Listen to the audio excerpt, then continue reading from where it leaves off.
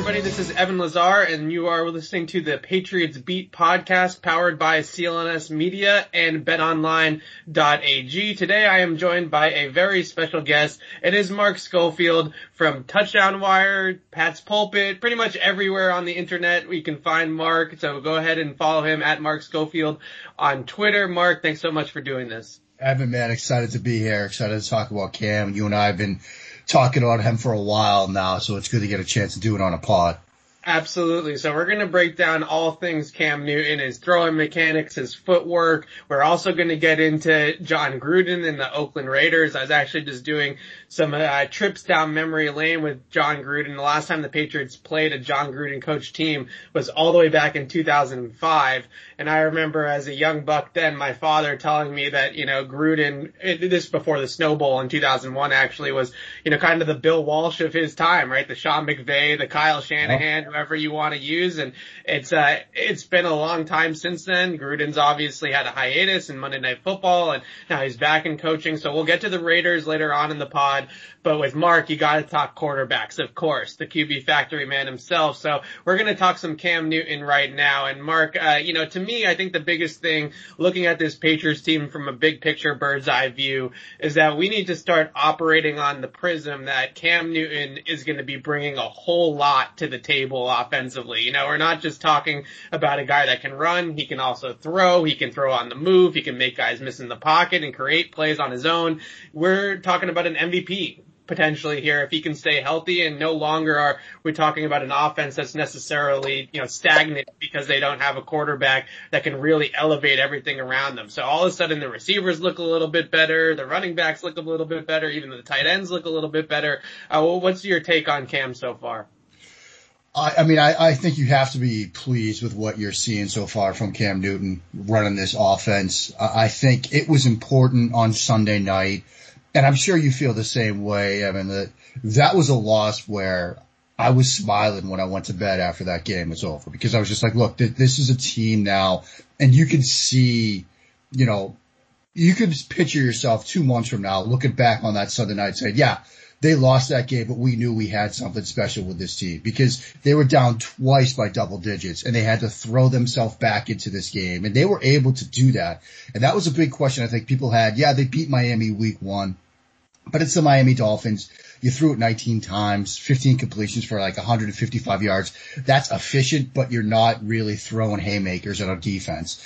They had to do that Sunday night, and they had the ability to do that. They threw themselves back into this game when we had questions about the passing game.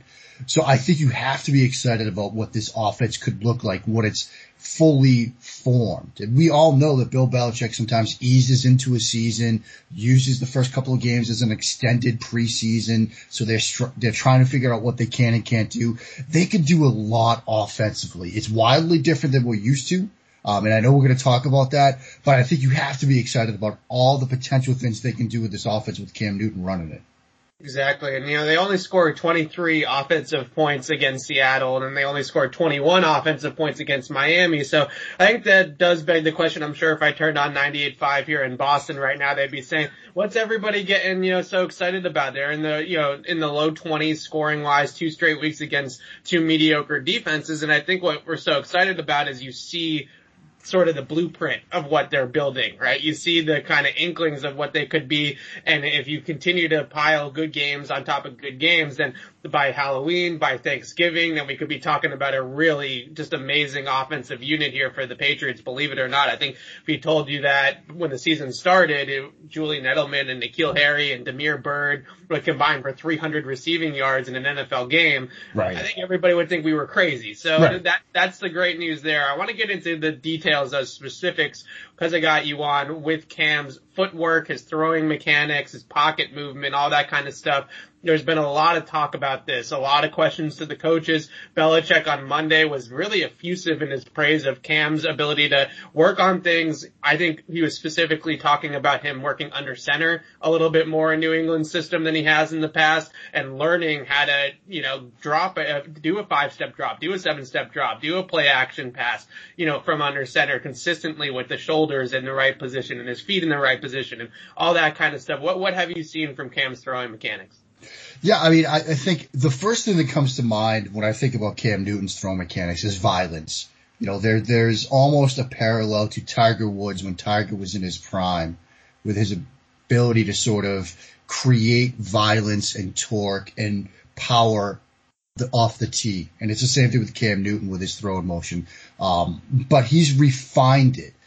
If you look back at his time in Carolina, there were a lot of times, Chris Collinsworth actually talked about this Sunday. He talked about keeping his shoulders parallel. That's very fascinating to watch because that front left shoulder at times with Cam Newton would get wildly, pointed up towards that weird backwards tilt. Weird backwards tilt. You're exactly right, Evan. And he still has it. Like, I'm looking at the 3rd and 7 completion early in the game, that timing and anticipation throw to Bird on the left sideline where Seattle bracketed with Wagner on the inside. Edelman to take away that crosser. We all know New England loves to do that. So he comes right away, looks off of that, throws the stop route to Bird with anticipation. They can't stop it. And it's still there, that little tilt, but it's nowhere near as pronounced as we used to see it in Carolina. And so that's one thing that I'm fascinated to see because when you have that violent tilt and that angle to your shoulders, the release point can get all over the place. You're going to see some missed throws. If he's calmed that down, which we've seen so far, you're going to see better ball placement. And the other thing is the footwork. And he does have a wide base, but they've really worked with him on keeping the movements subtle in the pocket. The footwork and the drops, it's shorter, quicker steps, so it's not a wide base. When he does tend to stride a bit, you do see that with taller quarterbacks. Remember, we're talking about a power forward playing quarterback, as Gruden described him. So the overstride, it's there, but he doesn't lock that front leg. Go on an Eagles radio show right now, and they're talking about Wentz locking up that front leg, and it's leading to poor ball placement. He doesn't lock it up. The footwork is smaller steps. It's more precise. I've been very impressed with what he's done so far because this is a new offense for him. So in addition to learning all the plays and the nomenclature and all that, the footwork and the mechanics in the pocket have to be different, but he's responded to that well. I mean, again, it's hard not to get excited about what we've seen from him, even from just a mechanical standpoint. I mean, are you seeing some of the same things I am? Absolutely. And I think the one thing that really stood out, we talked to quarterback coach Jed Fish a couple of times already this season, who is honestly just a lot of fun to talk to and someone that you can tell just knows and loves ball. He can talk quarterbacks and explain everything to you 10 times over if you want him to. And when we spoke with him, he said, I asked him, can you improve accuracy at this point in Cam Newton's career? At 31 years old, he's been spotty with his accuracy in the past. This offense is obviously predicated on having an accurate quarterback from the pocket. How do you work on that? And Fish said, it's all about above the shoulders and below the waist to me. His feet and his brain. If he can anticipate throws, if he can get his timing down within those structures of those schemes, and then he can also line his feet up with every single throw, then you'll get a more consistent and a more accurate quarterback. And I think that's exactly what has played out on Sundays, is that Cam's feet, every single time we see him throw now, I would watch in Carolina in 2018 or even in the beginning of 2019, his feet would be sometimes he'd be stepping towards the sideline. Sometimes wouldn't be striding forward at all and kind of keeping all of his weight on that back foot, and that backwards tilt would come into play a little bit more that way. And you would see just a quarterback that did not have a sturdy platform to throw from. Now his feet are in sync, they're in rhythm, the timing of it is syncing up with the throw itself and with the play call, and everything kind of is coming together. It works. And the other thing that I think I see from him is that he's keeping his shoulders level, but his whole front body is really square now to his target when he throws the ball. It looks like Brady. It looks like how Brady throws the football a little bit more now than what it would beforehand with Cam. And I think what they're doing with him is just working wonders. Jed Fish and Josh McDaniels, you have to give them all the credit in the world for really getting him to buy into that at this age and this point of his career and say, we're going to make you a better quarterback if you do the little things that we're telling you to do. I think he's throwing the ball better now than maybe I've ever seen him throw outside of that 2015 season. So the biggest thing to me, though, is the footwork syncing up with the play calls, the shoulders not flying up like you said. And then the other thing is that you talk about breaking the chain a lot, having that kinetic energy from the ground up. Now we're seeing Cam do that consistently. So it's not all, if you're a Patriots fan, because he's not going to blow out his.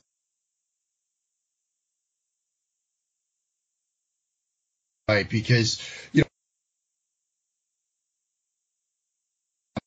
has been, and it certainly has in 2 weeks, running over the football. It's going to expose him to hits. It's going to wear and tear in the body. But you're right, Evan, that shoulder, if you turn yourself into an arm thrower because of poor mechanics, the shoulder is going to break down over time, or the elbow is going to break down over time. People often talk about, oh, you need a great arm to play quarterback. You don't. You can get by with great mechanics that can generate velocity on throws. And if you have everything working in sync, that throwing chain, that connection between the upper body and the lower body all working together, you can get velocity on throws without taxing the arm and the shoulder so much. So if these improved mechanics stay in place, and I think right now there's no reason to believe that they won't, he's going to be fine. The only concern is mechanics sometimes in quarterbacks break down over the course of a season. They start to revert to what they've done in the past. But we're through 2 NFL games, and they haven't broken down yet. And we're through 2 games, particularly against Seattle, where he had to make some plays happen in the pocket under pressure. And that's often when you see them break down because muscle memory takes over. It didn't take over in those moments. The mechanics were still clean. So I'm fairly confident sitting here 2 weeks in that these mechanics are going to be in place for the rest of the season. Agreed, and I think that this is such a great testament, like I said, not to gush about the Patriots coaching staff too much, but they believe internally that they can take a lot of quarterbacks and make them into good players. And I think people kind of scoff at that, and they say, they think that they could take Jimmy G or Matt Castle, to a Super Bowl or something like that. Maybe they can. Watching them kind of reinvent Cam on a run like this with such a shortened camp and no preseason games for him to kind of learn any of these things, it's pretty incredible. I want to continue to talk about the mechanics and stuff like that, but I also want to move on to talking about just schematically what they did offensively on Sunday night. Now, I think a lot of it had to do with the fact that the Seahawks play a ton of zone coverage on the back end, and they were also very, very depleted in that secondary. And that's no longer the Legion of Boom, right? Jamal Adams is a good player, but he's outside of him. It's really, they're missing an impact guy in that secondary, especially in the coverage end. It's not like Adams is an Earl Thomas on the back end there. So I get that. But at the same time, that one play, the 55-yarder to Julian Edelman, they run 3 vertical double moves on the same play. Like I said on Twitter, I've said it and I've written it. I can't remember the last time I saw a Patriots offense run 3 guys down the field like that, and let the quarterback throw it deep. The whole play call was to throw it deep. The design was to throw it deep. And they ran that play a couple of different times. They hit Julian Edelman up the seam again with Jamal Adams in coverage later on the same kind of 3 verticals sort of concept. This is now turning into a vertical passing offense if Sunday night was any indication of where they're heading. Yeah, I think that's exactly right. And it's fascinating to see because we're so used to that death by 1,000 paper cuts offense where, Brady was going to carve you up for 10 completions on a drive, all in that 8 to 10 yard range, really taking what the defense gives you, but they weren't going to stress you downfield. Now they can throw haymakers. I mean, they can really, they don't need to have a 15 play drive. They can get it done in 3 or 4. They can beat you over the top. They can stress you downfield. And like you said, I had to go back and look at their playbook. They had those in the playbook? Really? They had these. I asked McDaniels, I was like, how much of this is new? Because we've talked about the running game with him a ton, right? Yeah, the read option plays, the quarterback design runs, and he's obviously said, all this is new to me. I haven't done any of this really in the past besides maybe with Tebow for a little bit he mentioned, but this is relatively all new to me. Jed Fish has had a little bit more experience with mobile quarterbacks, in the college game and then with things like outside zone bootlegs and stuff like that in LA. But in terms of running those types of option plays, McDaniels admitted that it was all brand new. When I asked him about the passing game, he said, I'm not going to lie, some of it is new. I'm not going to sit here and say none of it is new, but that it's all sort of predicated on things that they had done in the past. And I was like, okay, but I can't remember the last time that it was this vertical. Maybe, 07, I would have to go back and watch the coaches tape of 07, and maybe it was not just, it was Randy Moss and Dante Stallworth and all those guys running deep, but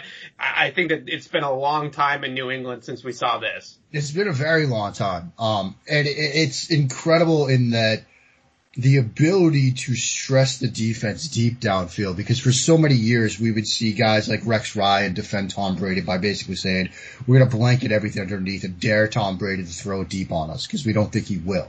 And that's fine. Like, that's who Brady was as a quarterback, and it worked for 6 Super Bowl rings. So, okay, we'll take it. Now they can hit you over the top, and it opens up everything else you want to do schematically. And so, if you're worried about what the Patriots are going to do against you vertically, if you have to play to cover 2, cover 4, and keep those 2 safeties deep because you're worried about getting hit downfield for the big play, that opens up the running game. That opens up that stuff underneath. I know a lot of people are worried about, particularly it's more dynasty and fantasy football Twitter, they're worried about the 2 rookie tight ends, and they haven't really gotten involved yet. Once we start seeing defenses having to play more cover 2, cover 4 as a response to these vertical plays they're running, that's going to open that stuff up. The ability to attack downfield, it's like any aspect of an offense. Once you do something well, defenses are going to adjust to that. If they're worried about getting hit deep, it opens up so many other things that you can do underneath in the passing game and in the running game when they don't have that second safety in the box. And so it's a huge benefit to have, like so many things with the addition of Cam Newton. It's an element to the offense that they haven't had in a while, whether it's a mobile quarterback or the ability to hit on these plays downfield. It opens up new areas of the playbook. Absolutely. And I think you hit the nail on the head there with just eventually, and I think everybody's a little bit surprised that a guy like a Damiere Byrd, for example, who's an okay receiver, but certainly is not, Tyreek Hill, right, is demanding this much respect. That's what we're selling right now, is we're going to say that Damiere Byrd and N'Keal Harry and these guys are going to do that, but it's really Cam, right? And it's his ability to be a playmaker from the pocket. Right now, I tweeted out the stats the other day. Cam is completing 71% of his passes from the pocket through 2 games with over almost 9 yards per attempt, just on throws inside the pocket. We're not talking about him scrambling. We're not talking about him moving off his spot, just on throws, traditional dropbacks from the pocket. That is absolutely incredible when you really think about it. Obviously, he's always been mostly a pocket passer, and that's really been his game, and people kind of miscast him as that scrambling type of quarterback, but that I think is just an incredible, testament to everything that they do. And I just love watching, especially when they go up against zone teams like Seattle.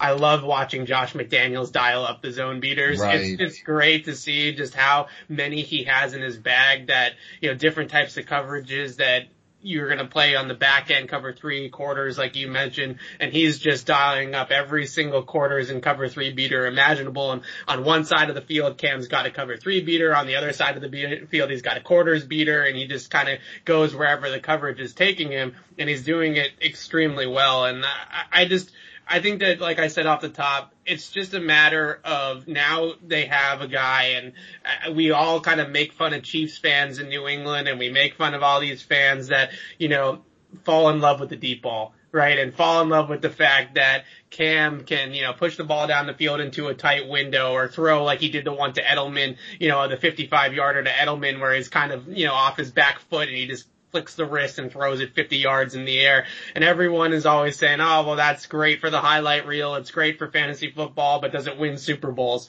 Now I kind of know why Chiefs fans gush over Mahomes so much, now that you have a quarterback with that kind of arm. And I think on Sunday night it did surprise some Pats fans a little bit how strong Cam Newton's arm really is when he really is allowed to uncork. I think it surprised Edelman. I mean, look, that seam route throw in the end zone. I know. That was delivering some heat. And, I saw some people joke about it on Twitter that Edelman hasn't seen a throw with that kind of velocity in his entire NFL career. And it might be possible. I mean, look, Brady could dial it up too. I mean, don't get me wrong. Newton's arm is incredible. And he still has it. And so, and that throw up the left seam, off of his back foot, basically moving to his left. One of the best throws I've seen Cam Newton make in a long time. And so, it's just, again, it's so easy to get excited about this offense. And I think you're right, Evan, about the sort of coverage beaters that McDaniels has, and, the way you sort of described it, and how you've got your cover 3 beater to one side, your middle of the field open beater to the other side. When you can do that schematically. And so Newton, again, not a lot of time in this system. Now he just knows, okay, middle field open, I'm throwing left, middle field close, I'm going to read it right. It's great to do that for your quarterback. McDaniels is so good, and he did it with Brady, at giving his quarterbacks information before the play and given them various ways to solve the problem that the defense gives them after the play. And we're seeing that now play out as well with Cam Newton.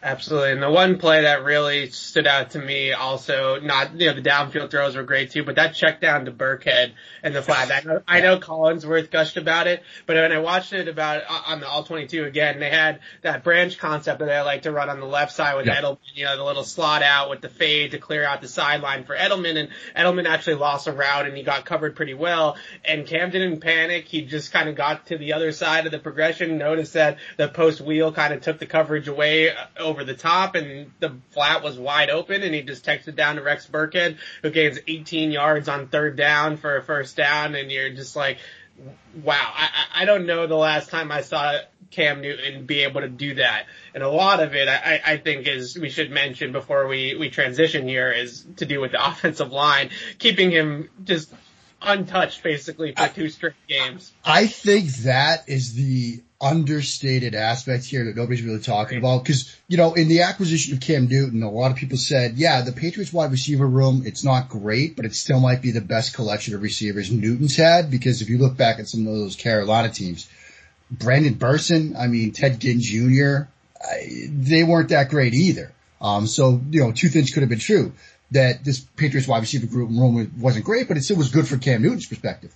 But this might be the best offensive line he's had. And they kept him, clean, obviously against Miami. And yes, at the start of this game, there were some pressure moments against Seattle, and I don't know if they got worn down by the end of the game from trying to chase him or what. But on those final couple of drives, he had all day to throw. And it's bad enough when you're trying to go up against Cam Newton and he can, break contain and break the pocket and create with his legs. But if you can't get close to him to even force him to do that, then you're really in trouble. So yeah, I think this offensive line, like you said, they're doing such a great job of protecting him. And if this offense is going to continue to have success, it might just start with those 5 guys up front. I've talked to a couple of Carolina people, just not team people, just fans and kind of film junkies like us that really follow the Panthers. And I think that there's a sort of misconception both in the national media and even locally about what Cam was actually working with in Carolina when he was there. That was not always a pretty offense. That was not always a great personnel around him. He never really had a great offensive line. The play callers were in and out for him for much of his career. So when you really look at it, this group, this pass catching group and offensive line that he has in New England is really up there, believe it or not, with some of the better groups that he's probably had in his entire career. So if he continues to play like this, he's going to be a nightmare to defend, just like he was for Seattle. Quickly before we transition to the Raiders, are you worried about the defense at all? Are you pressing the panic button, or are you just kind of saying Russell Wilson's Russell Wilson? I'm kind of just saying Russell Wilson's Russell Wilson, Evan. That guy's special. And the one fear that I have, and I said this last week going into this game, was, how New England tries to defend Russell Wilson and then how effective or ineffective they are in doing so might be the biggest story on that side of the ball this entire season, because you've got Josh Allen twice. You've got Kyler Murray. You've got Lamar. You've got Russell. You've got Watson. You're playing a ton of athletic quarterbacks this year. And if you're going to struggle to defend those guys, it might be a problem. And look, we saw what they tried to do. They tried to play more zone. They tried to use that mush rush to keep Wilson in the pocket.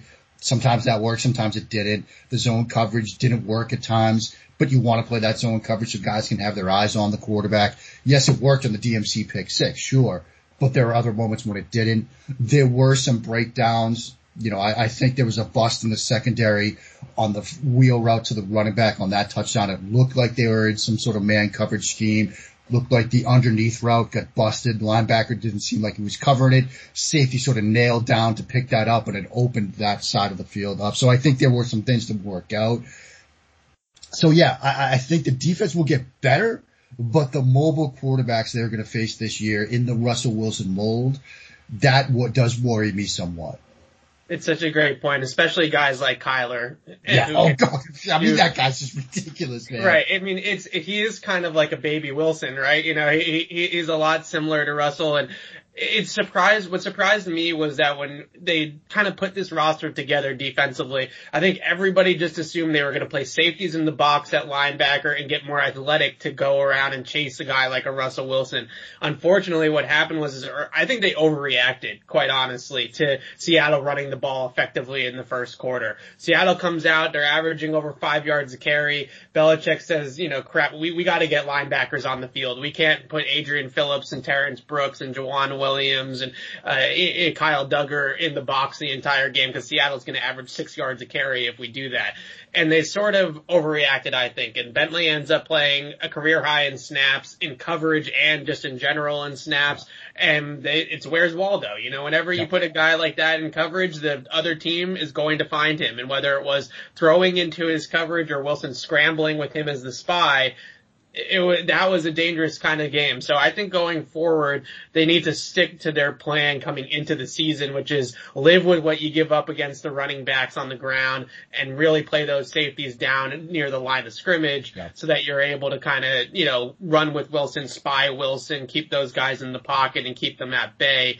But they also will need their safeties to hold up against the run and be a little bit more physical and be a little bit more downhill attacking in order to do that. I think Kyle Duggar might be the answer to all of these problems the way that he's played on Sunday night, and I think that they're going to unlock him there. But I love that you brought up the point about how they have so many of these mobile quarterbacks on the schedule because they need to figure this out defensively quickly, and just putting guys like Bentley and having him be a space player, having Brandon Copeland be a space player, that's not going to work for this defense. It's not going to work. So we're going to transition now to the the Las Vegas Raiders. I knew I was going to do that at least once. It happens all the time. Right. Before we do it, though, I'm going to take a quick break to talk with Dave Mason of betonline.ag about this weekend's spreads.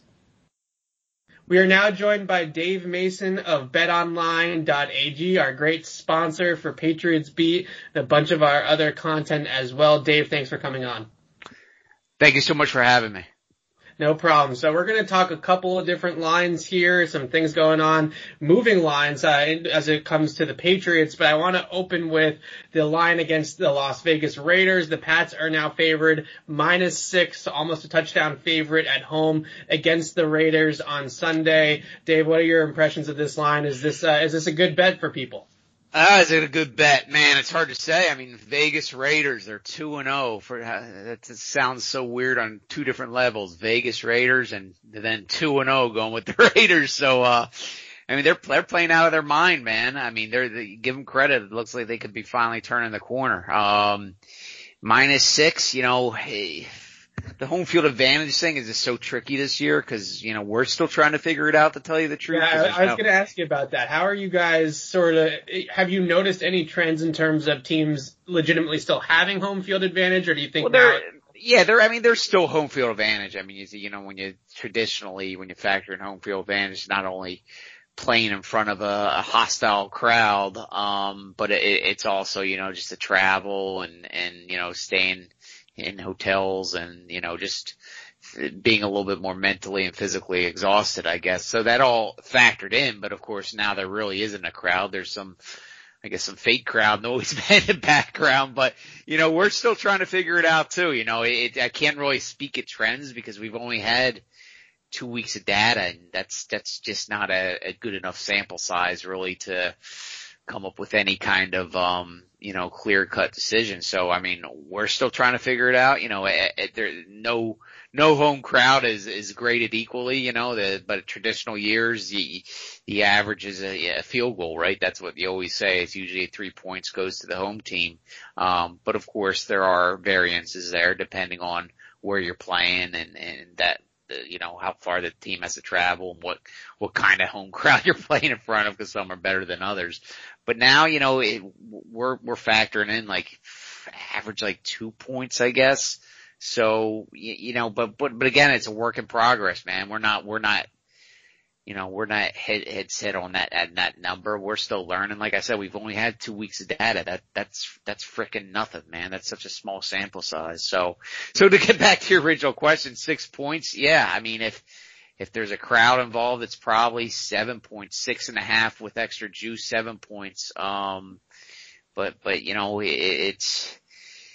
Hey, that's a tough bet. I mean, the Raiders again, that's small sample size too, but they look great. I mean, they did us a huge favor this past Monday night. We got absolutely slaughtered on Sunday. It was the biggest winning day in the history of bettors at Bet Online. I mean, we've been in business for almost 2 decades, and this past Sunday was the biggest winner ever. But Monday night we were able to get about a third of that money back, thankfully, thanks to the Raiders. So, man, gun to head, I'm taking the Patriots. I think I'm laying those points, but you know, I'm not. That's probably a no play for me, man. I still want to see what the Raiders are all about. You know, Patriots look good. You know, I wish Cam Newton scored that touchdown Sunday night because we needed the Patriots big time on Sunday night. But you know, I'm gonna sit this one out and just watch it as a fan. Sounds good. And I'm not going to get into the ref conspiracy theories with you saying that you needed the Patriots there, but that was an interesting, no, but I just curious, you know, you mentioned that Sunday was one of your guys' worst days ever, you know, in terms of, bettors winning against the books. What made it like that? You know, were there a ton of upsets? You know, what was the reason that it was so lopsided there? Yeah, I mean, you know, from a just a straight bet, looking at the spread stuff, it wasn't too bad, but like so many teasers hit. I mean, were hitting every which way. All the popular teasers are hitting for one. And those money line all chalk parlays. I mean, I think, what did the favorites won? There were 14 games. I think favorites went 13-1, outright on Sunday. And the one dog that won was a small 1.5 point dog, the Rams. So, you know, what people like to do, they like to, these money line all chalk parlays where they parlay a bunch of favorites against the money line, you know, like a -275, a -135, a -195. You parlay them all together, all these favorites, and you're getting +175 or whatever the heck the number is. So people like to do that. So if there's not a lot of upsets, those parlays are cashing left or right. So again, the straight wagers weren't too bad for us. You know, we had some really big wins, like that Kansas City game, the Chargers. I mean, against the spread, just bets against the spread, that was a massive winner for us. And there's a couple other big games in there, but the public had huge winners, and those teasers and those money line parlays just wrecked us. Got it. So that's a tough beat, I would say, for the books there. But I think a lot of people would say, you know what, hey, we were owed one against you guys. So, but I'm sure that it will turn around the other way too. I want to talk about the AFC East odds in a second, but actually, what interests me more is that you do have Cam Newton slowly climbing up the MVP ladder, but he's still not even ahead of Josh Allen or in the top 5 of MVP odds right now. Why don't you guys like Cam? You know, why is he so low? I know we like Cam, and he's 16-1. You know, he's a lot, you know, when you talk about beginning of the season, he was a lot lower, so he's making a move. You know, he's been impressive. Hell yeah, if he keeps this out. And the big thing with Cam is if he could stay on the field, right? You gotta factor that. You gotta factor that into everything. That's factored into the Patriots odds. That's factored into Cam Newton MVP odds. You know, that's just the elephant in the room. The dude's healthy. Hell yeah. I mean, I like the Patriots odds to do anything, and I like Cam Newton to do anything. But, you know, he hasn't been healthy over the past few years. He looks great first 2 weeks, sure, but then again, Belichick, and I can't blame him, is still using him in that running role, that battering ram, that he's so effective. But as we know, that catches up to you. Can he last the whole season being a battering ram, being a fullback and their best runner, and then have to, you know, throw 30 passes a game on top of that? I'm a little pessimistic. But if he's healthy all year, yeah, then that 16-1 I think is a great bet. It'd make a hell of a story too, a great comeback story too. But you know, Josh Allen, yeah, he's right there, neighborhood 14-1. He's off to a red hot start. People bet the heck out of him, to tell you the truth, early on. So, and a lot of these kind of futures are based on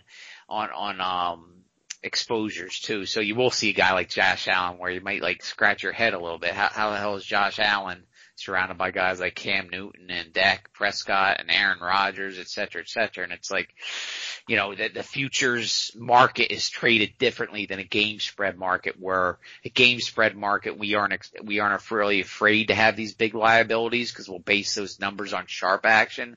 Whereas like a futures market like this, we'll move a lot more on public action on a futures market like this. So if someone is getting bet like a Josh Allen, you know, he had long odds to start the season. So, you know, it doesn't take a lot of $10, $25 bets at really long odds to run up a red figure with us. And then he gets off to a red hot start and it's like, oh, we better drop those odds on him. You know, we don't want a massive liability at the end of the season if this guy's still doing what he's doing now at the end of the season. The Bills keep winning. So, you know, Cam Newton, I mean, he was 18-1 before Sunday, and then the Patriots lost, and his odds improved to 16-1. So, you know, he's right where he should be. But again, you know, the elephant in the room with him is injuries. Absolutely, and I think that what you just mentioned there with Josh Allen, my guess is there's a little bit of that going on with the Buffalo Bills being favored currently, which I think we've done some videos with about the AFC East odds over the last month or so, and I think the Bills have been pretty consistently above the Patriots. The Pats were at one point maybe closer to Miami for third place in the odds, you know, kind of rung here, but it sounds to me, based off of what you said about Josh Allen, and then Buffalo also being minus 115 favorites right now to win the AFC East, that Bills Mafia might have been a little bit active with their bets being placed in favor of their Bills and in favor of their quarterback. You know, that's part of it. Bills have been a red hot bet the last two off seasons, to tell you the truth. Right. I mean, even last year, I remember going into last year, Bills over was our biggest liability for the season win totals. And, you know, they're the biggest liability now for the divisional odds. And a lot of that money started coming in. You know, once Brady went to Tampa Bay back in, like, when the hell was that? March, I guess. Yep. I mean, we just saw so much action coming in on the futures market. You know, Tampa Bay was getting absolutely hammered. And the Bills were getting hammered on the AFC East. So before Brady, you know, when everybody thought, Brady's going to go back, no big deal. You know, this is all BS. The Patriots were still the favorite to win the AFC East. Then when he left, that flipped. The Bills became the favorite. They've been the favorite ever since. But it's tightening. It sure is. It's minus 115 on the Bills and the Patriots are plus 125. It's tighter than it was during the off season. So we'll see. I'll take the Patriots. You give me Bill Belichick and anybody, and you know. But again, if Cam stays on that field, watch out. I'm not a betting man, but I always would be in favor of betting with Bill Belichick instead of against Bill Belichick if I could. Dave, just quickly for everybody listening, you know, how can you get involved? Obviously go to betonline.ag. That's the website. There's a bunch of great sign up bonuses when you do go and sign up for an account, but tell the people how exactly it works and how you can get involved with the site. Yes, sir. betonline.ag. Go on over, sign up. We have the earliest opening odds in the industry. I mean, our odds open before Vegas, before any other online book, onshore, offshore, doesn't matter. Our NFL numbers will open first. So that's a huge advantage to players. You know, you get those opening odds are usually the softest odds. Actually pretty much always the softest odds. You got to get on those early odds. If you like sign up bonuses, we have a 50% welcome bonus. Promo code is BOL1000. That's max bonus up to $1,000. If you're into cryptocurrency, first time cryptocurrency bonus, 100% bonus up to $1,000. The promo code there is crypto100. All the terms and conditions and details can be found on betonline.ag/promotions. That's a good promo right there. So we'll sign it off right there. Dave, thank you so much for joining us again. That's betonline.ag, your online sportsbook experts. And you can, like Dave said, there's a bunch of good sign-up bonuses. There's great odds out there, futures, division winners, also obviously spreads for games this weekend. So go ahead to check out betonline.ag. Dave, thanks again for doing this. Hey, thanks for having me. And we're back here with Mark Schofield of Touchdown Wire. Where else? Pat's Pulpit, the Sco Show, quarterback Also, it's a rare play. factory. Yeah. All over the place. Every time I have Mark on, I have to make a list of all of the things that he does because he's like the hardest guy and working guy in sports. So there you go. But Mark, I want to talk about the Raiders because they are playing the Raiders on Sunday in Foxborough at Gillette Stadium. John Gruden, he's had some fun, I would say, in the first 2 weeks of the season. You saw that reaction that he had with Mike Mayock following the win over New Orleans last week on Monday night. So that's, I think, exciting for Vegas, but are you buying this? You know, is this team really there, or was that more just Drew Brees showing his age one night?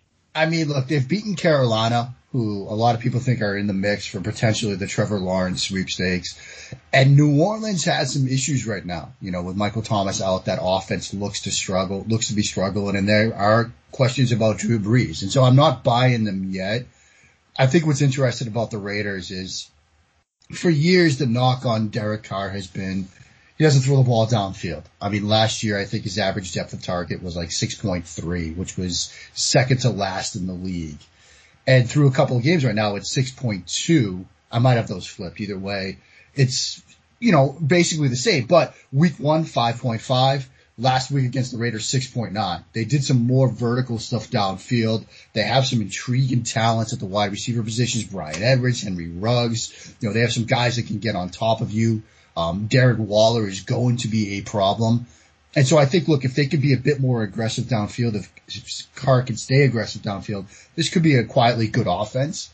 I'm not fully buying yet. And look, in the AFC West, you've got Mahomes to deal with it. So, you know, you don't think this is a team that's going to win the division, but they could pose a problem. You know, they could pose a problem on Sunday. They can do some things both in the pass game and defensively that I think, you know, could give New England some trouble. But I'm not panicking or worried about this game too much. I think it's one of those that when this schedule came out, you looked at it as this is a game that they should win. This is one of the 3 games in those first 5 games where they need to get a win. I think this is one that they should win. But yeah, I don't think it's going to be a blowout or anything like that.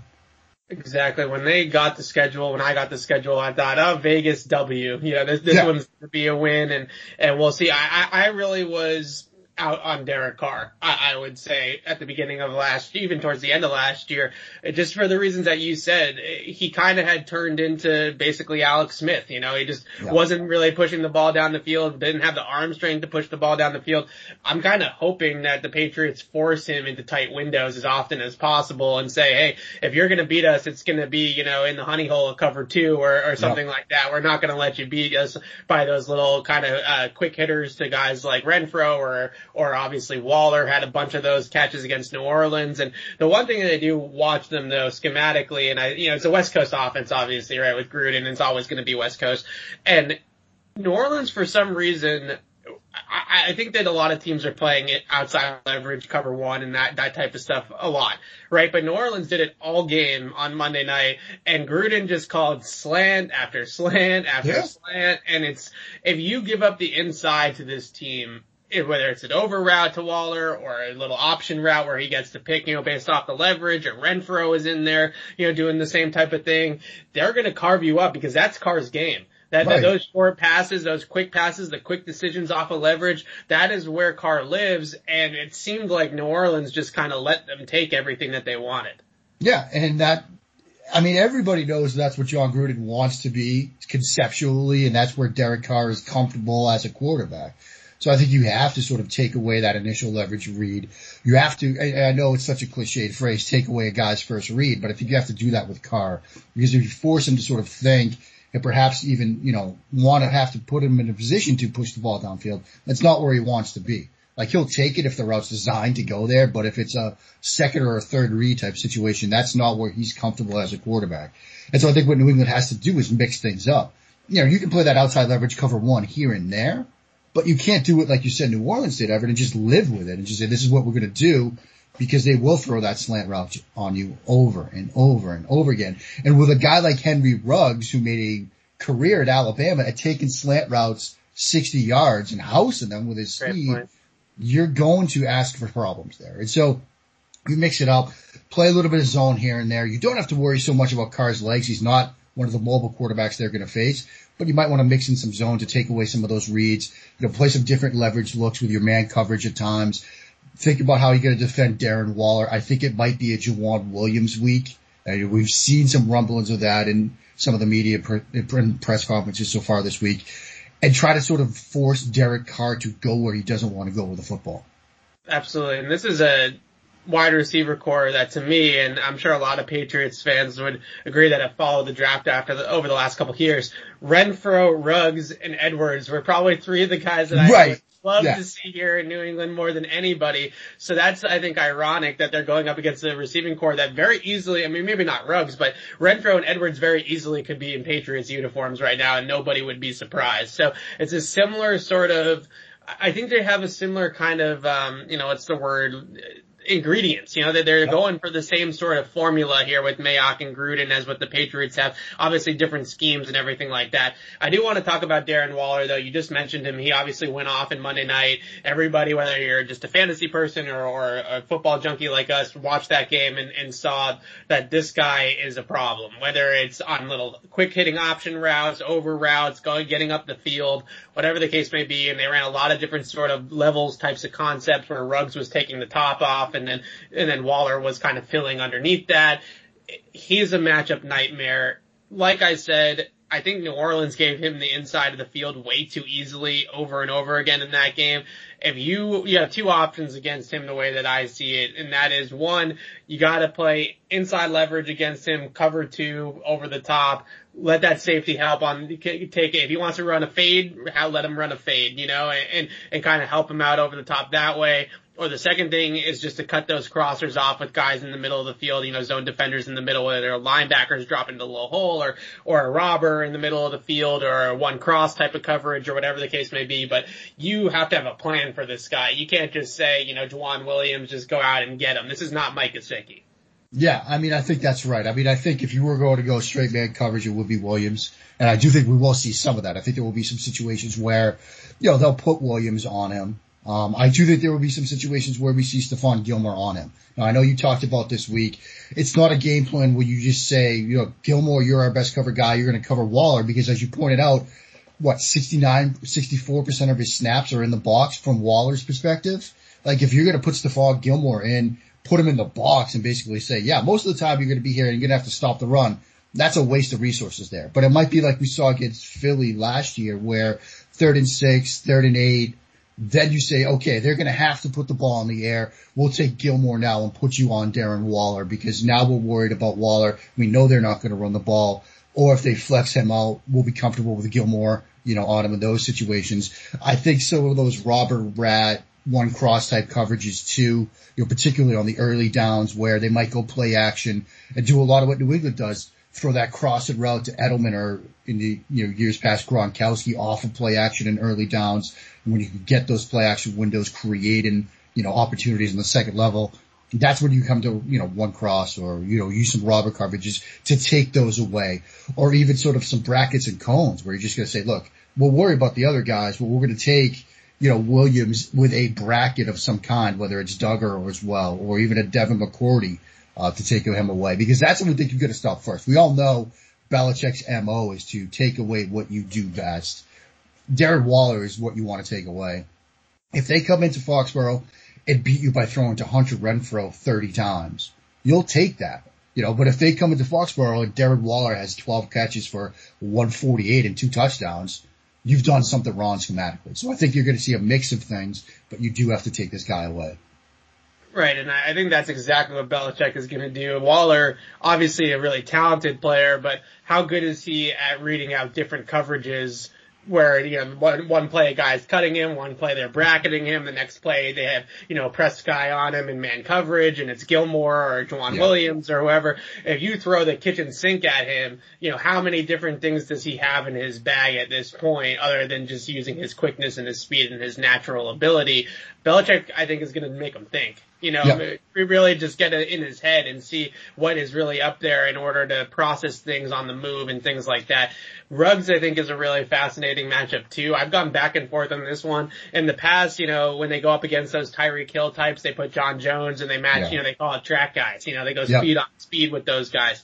But Ruggs is a different kind of animal, I think, than just, I'm going to run a deep over or something like that and try to take the top off. I wonder if they approach Ruggs and see Ruggs as more like a John Brown type of receiver, and that would be a Gilmore matchup, not necessarily a John Jones matchup. Yeah, I think we might see that. I think it might be a situation where in early downs, like I was talking about, you might see Gilmore on Ruggs, because, as I said earlier, and as you just alluded to, he's not a guy that's going to try to beat you over the top. His game is more working underneath. That's why I think, Gruden and Mayock wanted him, because he's a fit for their West Coast offense, where it's like slant routes and housing those rather than getting you on that deep post route. So I think you might see a situation where Gilmore might be in for a tough day, because first and second down you got Ruggs, and then third downs you might get Darren Waller. I mean, that just sort of speaks to, in a sense, Stephon Gilmore's ability as a defensive player.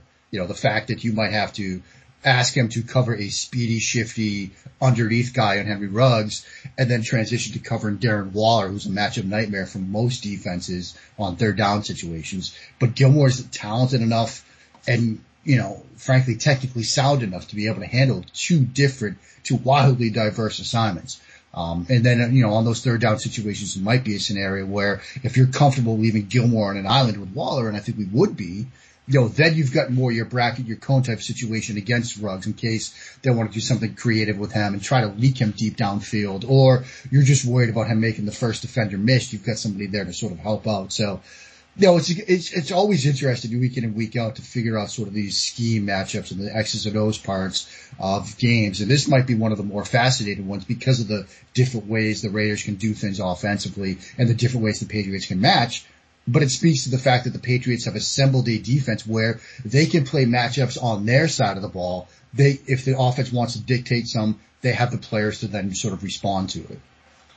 There's a lot of great schematic things in this game, and Gruden and both Paul Guenther on the other side of the ball, which we will get to briefly in a second, both of those guys throw a lot at you. Just, schematically, personnel groupings, Gruden's going 2 tight ends sometimes, he's going 11, he's doing a bunch of different things, and you see a lot of different things going on there, and I think it's going to be a fascinating matchup, like you said. The one thing that I do want to bring up offensively before we transition to the defense is just how worried are you about the Raiders running all over this Patriots front seven? This is definitely a power running game for Oakland. They're a pull guard type of team and run you over. They got Josh Jacobs, who's a really good young back. Jalen Richard's no slouch either. If Richie Incognito's healthy for this game, I think that there is a formula for Oakland to run for $150 on this team and just sort of physically dominate the Patriots defense. Yeah, I mean, I think that is a concern, especially if Incognito's healthy. Part of me wants to wonder if we see, Belichick have one of those game plans where it's like, yeah, let them run the ball. Like I'm fine with them running the ball just because, that means that they're not like beating us over the top. They're not getting some cheap and easy plays on us. If we force them to, have a 15-play drive, like eventually you think Derek Carr is going to make a mistake, right? Like that's one of those game plays where you can see that come to fruition. You mentioned earlier though, the almost panic type move by seeing the run game get going. I really feel like and then you put Bentley in, and I think we all have a nightmare in the back of our minds of a crucial 3rd and 7 when Josh Jacobs is on a wheel route and it's 51 running with him. Like that's a potential nightmare scenario. So I think that's the one fear. I'm comfortable with them running the ball, provided that the New England Patriots don't sort of have the same panic response that they had Sunday night, where they think we got to get our thumpers on the field to stop it at the second level, and it ends up the same way it did Sunday night with a running back wheel route for a touchdown.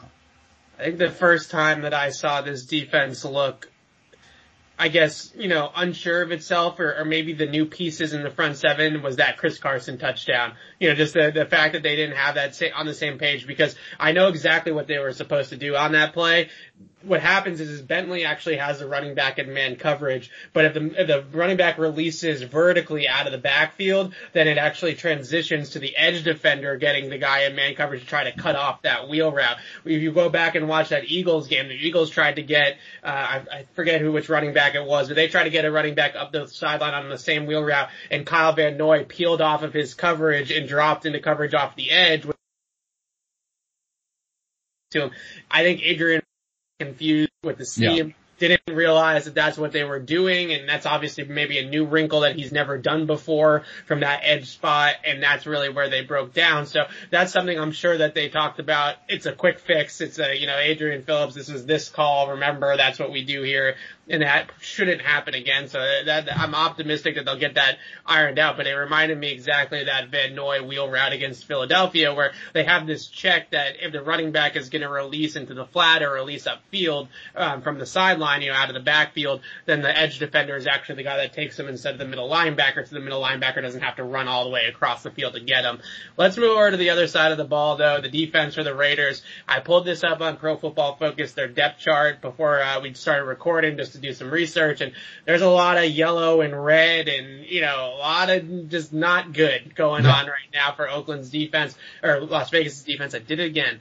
The two things is, though, I think what it comes down to is there's a ton of young players on this defense, a bunch of guys from the last couple of draft classes, and then guys like Corey Littleton, for example, in the middle of the defense. This is new to them. They're only 2 games into this system. They're all brand new players. Paul Guenther's defense also, I remember that Sports Illustrated article where he brags about all the different types of fronts and different types of coverages and all the installs that he has. It's a complex defense with a lot of young and new faces. Yeah, it is an untested defense right now, I'll say that. I think there are ways to make plays happen against them, particularly in the downfield pass game. I mean, you look at Carolina, I think left some plays on the field when they play back in week 1, particularly anytime you can get Jonathan Abram aligned as the middle of the field safety. There were times when he was forced into that role because of motion shift and alignments, whatever, and he would bite down hard either on play action or anytime he's showing some eye candy. We all love Yankee concept, right? Where you get the 2 crossing routes. But anytime he had something like that happening in front of him, he was driving downhill hard because that's where he wants to be. He's a physical in the box type safety. And he would give up opportunities for plays over the top. And so I think if you're Josh McDaniels, who does such a great job at identifying mismatches, getting the defensive look that he wants to run against, and then run at a play to beat that defensive look, you're going to see a lot of plays where in the pre-snap phase on Sunday, they're going to try to get Jonathan Abram to be that middle of the field safety. And then you will see routes run accordingly, showing him a dig route, a crosser or something, some eye candy in front of him, and then an Edelman or a Bird over the top of it. You might see Harry working that underneath, Edelman working that underneath, and Bird over the top. I think they're going to try to identify him as a player to attack. Corey Littleton is a good linebacker. We hope to see James White back. Obviously, a horrific situation there. But if White's back, it might be a situation where Littleton and White, that might be a fun little matchup to watch because Littleton is a very good coverage linebacker, very athletic. Last year we saw so many teams were able to take a defensive back and put him on White.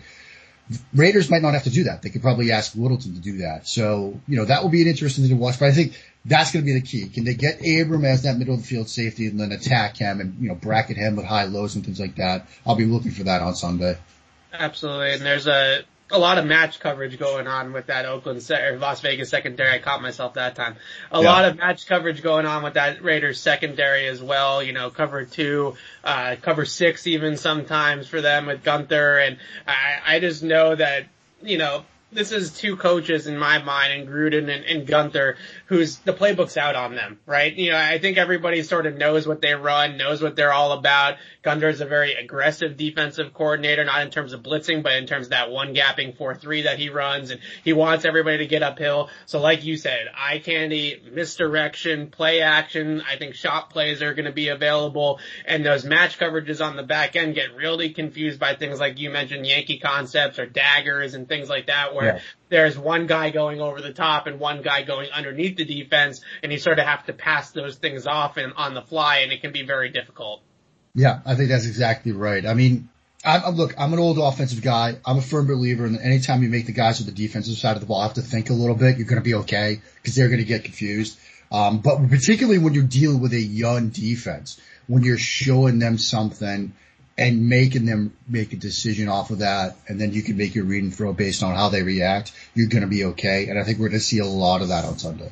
I know the opening script from McDaniels, if it goes as planned, is going to be misdirection, eye candy, ghost motions, play actions, all over the place because this is a very young and inexperienced defense, like I said, in a very, well, at least Gunther will tell you, a very complex scheme. So I think there's a lot spinning in those heads of guys like Damon Arnett, for example, who's in his third NFL game trying to master this scheme that you have to match coverages and you have to play a little bit of man as well, and you have a bunch of different things going on. Mark, thank you so much for doing this. Always a great time. Go ahead and tease anything you want. Tell people where they can follow you. You know the drill. Ivan, thanks so much, man, for having me. Always a blast when we get the chat ball. It's always a good conversation. Easiest ways on Twitter at Mark Schofield. Just follow me there. But like you said, USA Today's Touchdown Wire, Big Blue View, Bleeding Green Nation, Pat's Pulpit, Matt Waldman's RSP. But yeah, on the Bird app at Mark Schofield, we try to have some fun and some poo memes over there. So, and poo, P-O-O-H, Winnie the Pooh. Well, you should like Winnie the Pooh, like Isaiah Wynn. There you go. Yeah, Now you're like Cam Newton. Exactly. We got some Cam Newton nicknames in here now. That's how we're going to end it. I love it. Mark, thanks so much again. Like I said, a must follow for everybody, Patriots fans, non-Patriots fans. If you want to learn more about football, I would say 75% of the phrases and things that I know about quarterback play have come from this guy right here. So be sure to go follow him and give him a read on Touchdown Wire, Pat's Pulpit, Sco Show, all those types of things. On the Pat Speed podcast, well, first of all, let me just shout out our coverage for Sunday's game against the Raiders at Gillette. We'll obviously be there, myself, Sierra Goodwill, with wall-to-wall coverage, pregame, postgame, the whole 9 yards. So make sure to follow us at Patriots CLNS and on our Patriots Press Pass YouTube channel for all of those videos, all of those takeaways from Sunday's game against the Raiders. And then we'll be back on Patriots Beat next week. Maybe I'll just have Mark on again because we're talking about Patrick Mahomes in Kansas City, and that, is always a good time. So maybe we'll have Mark on again very soon. I also will probably reach out to my friend Seth Kaiser of the Athletic Kansas City, who does a great job breaking down film. We usually have him on for Kansas City week. So let's focus on the Raiders for now, but in the back of our mind or the corner of our eye, just remember that the Super Bowl champs are, the Patriots are going to see the Super Bowl champs, I should say, at Arrowhead in week 4. But until then, signing off from Mark Schofield, I'm Evan Lazar. Thanks for listening.